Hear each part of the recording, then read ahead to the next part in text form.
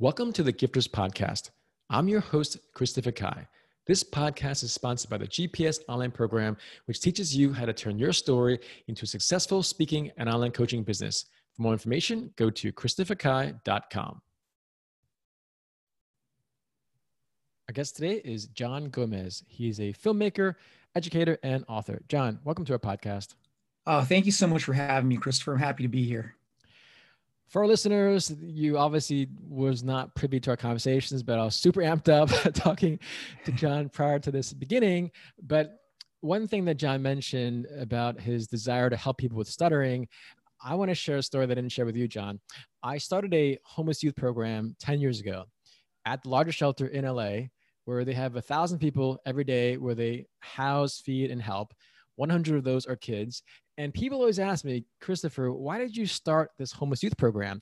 And people often might think, oh, I was homeless, so therefore I want to help people with homeless. But I'm like, no, I've actually, frankly, very grateful that I've never been homeless, never had any even inkling of that. But I did it because when I saw someone who was homeless, I saw a young girl 10 years ago on September 2nd, 2010. She walked up to me in this homeless shelter in the gymnasium they had, and she said, do you want to play jump rope? And she's 8 years old. Her name is Hannah. Right outside, her neighbors are pimps, prostitutes, drug dealers, drug addicts, pedophiles, rapists, and murderers. And I wish I wish I could be saying I'm facetious, but I'm not. But what I'm saying is, when I met this young girl, it inspired me to do something of value, which is to create this, what would become a homeless youth program, where we've inspired over thousands of homeless teenagers to stay in school, get jobs, and find a hope in their life. But same thing with you, where you're a speech and language pathologist. You are passionate about stuttering, but yet I didn't know that you didn't stutter. So tell me about why, again, you chose this path of having this deep compassion for people who stutter. Well, yeah, first of all, kudos to you and that youth homeless program. That sounds incredible. And my story is much the same. I am a speech language pathologist. And back when I was in graduate school, I had a teacher who was teaching the stuttering course. Her name was Gail Wilson Liu. She's actually at the heart of my film, When I Stutter. And she is a person who stutters. And she really wanted to get across the emotional impact that stuttering can have in somebody's life. For so many of us that don't stutter, it's really about looking at the behaviors of stuttering. You know what it sounds like. You might even see media depictions like Porky Pig, or some really bad ones like in A Fish Called Wanda, those kinds of things. And you might come away thinking that it's just a speech issue.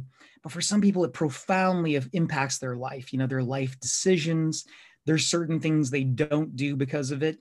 And then for others, it's a challenge, it's an obstacle in life, and it's something they contend with early, and it actually lifts them to a much higher place than they might have been if they didn't have it. So it's a really interesting, it's technically called a communication disorder, but I like to call it a communication difference. It's just a different way of talking.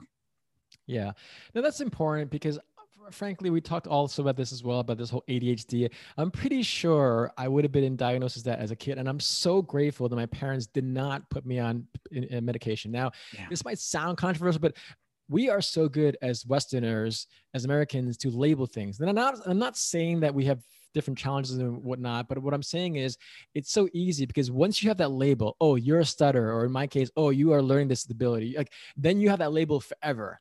And for you, I want to dive into why you chose to be a filmmaker, because you have all these various layers of you, John. You're both an author, you're an educator, you're a pathologist, but you're also a filmmaker. And this is a business podcast. So many of our business owners sometimes don't know how to share their stories. So talk to us about the filmmaking process in terms of how you feel you were able to really capture this person that inspired you in this When I Stuttered film.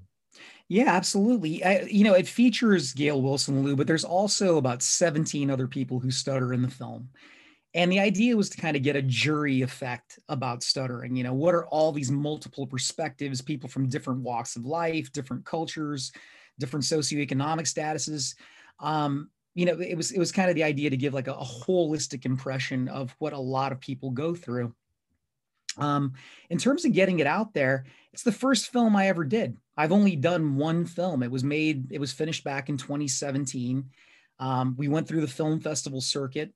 which for a filmmaker is a fantastic thing because you really get it out to multiple audiences. But then, people talk about the power of the internet, and the internet certainly is powerful in both good and bad ways. But I have to say that my film probably spread in popularity due to word of mouth. I think people saw the film, they talked to a friend about it, and they said, hey, have you seen this? And just across communities, people who stutter talk to other people who stutter and said, you really ought to see this. This really captures our story well. Other speech pathologists felt that way. One thing I will say is, it's not just film festivals. Sometimes getting your film into conventions, for like business people. Conventions are really wonderful places of collaboration. Sometimes they can be boring. And if you have a film, it's going to really stand out. So I going to conventions was something that was very profitable for my film in terms of really spreading the word. And then I've just been, fortunate enough to, even during the pandemic now, have virtual screenings, which have led to, all kinds of really cool opportunities to get the film out there through resources like Canopy, Storybolt. It's just interesting the power of people spreading the word when they believe in something. Yeah, yeah.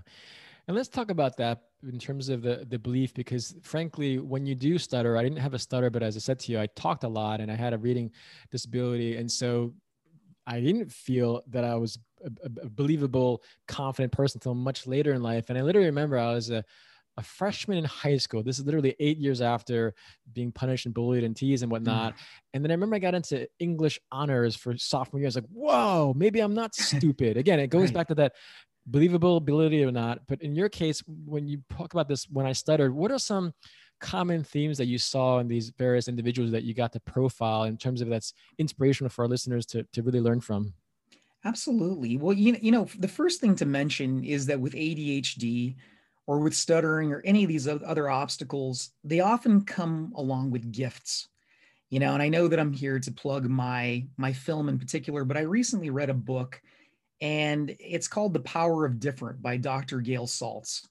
And essentially it talks about things like ADHD and the gifts that kind of come along with it. Yeah, ADHD makes it hard to focus sometimes, but people who have ADHD can also hyper focus like none other. And that's actually kind of a superpower. And it's important to know that. With stuttering, a lot of times what comes along with it is this amazing emotional intelligence. This really kind of high social language IQ where people are very compassionate, they have a lot of empathy. And that's something, as you know, because you deal in the commerce of talking to people and persuading people and inspiring people, Christopher. That's what you do. When you have those qualities of empathy and compassion, you can really, really get along in all walks of life. So you find that people have taken this disability, this thing that caused them a lot of fear and stifled them early in life, and used it, to parlay careers in all types of things. Probably the best example that comes to mind is our current president-elect, Joseph Biden, was a person who stutters, probably still is a person who stutters. And I would argue that, at least part of his journey towards success had to do with stuttering in life. And especially early in life. His mom used to defend him, with his teachers. She used to tell him, Joe, even if you stutter, you are as good as anybody else. And there's a lot to be taken from that. As a speech pathologist, working with young kids who stutter, my number one goal is to make talking fun. It's not a burden. I want them to feel like $1,000,000 after they've worked with me. And I want to make sure that at home, their parents know not to tell them, hey, stop talking, don't do that.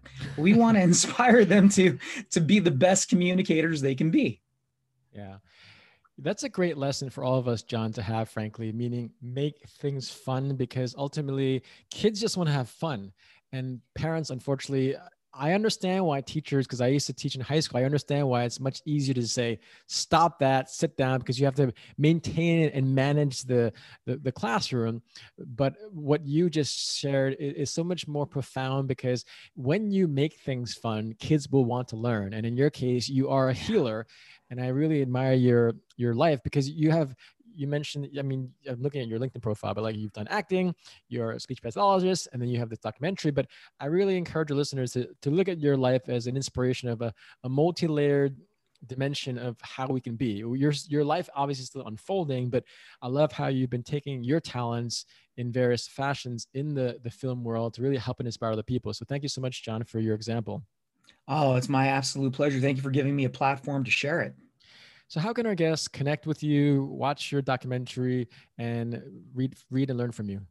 Absolutely. To watch the film, you can go to whenistutter.org or whenistutter.com.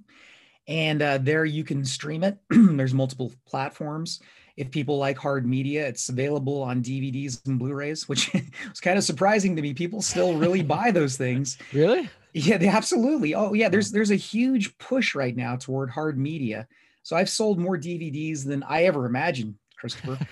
Um, and I also wrote a chapter in a book called Becoming an Exceptional Leader, and that's available on Amazon.com. And yeah, people can always reach out to me at john@keeneyeproductions.com. I'd love to just kind of chat with people and inspire people and meet people like you, Christopher. John, thank you so much. Have a great day. Hey, thank you. You too. Thank you for listening to the Gifters Podcast. If you want to learn how to turn your story into a successful speaking and online coaching business, go to christopherkai.com to learn more.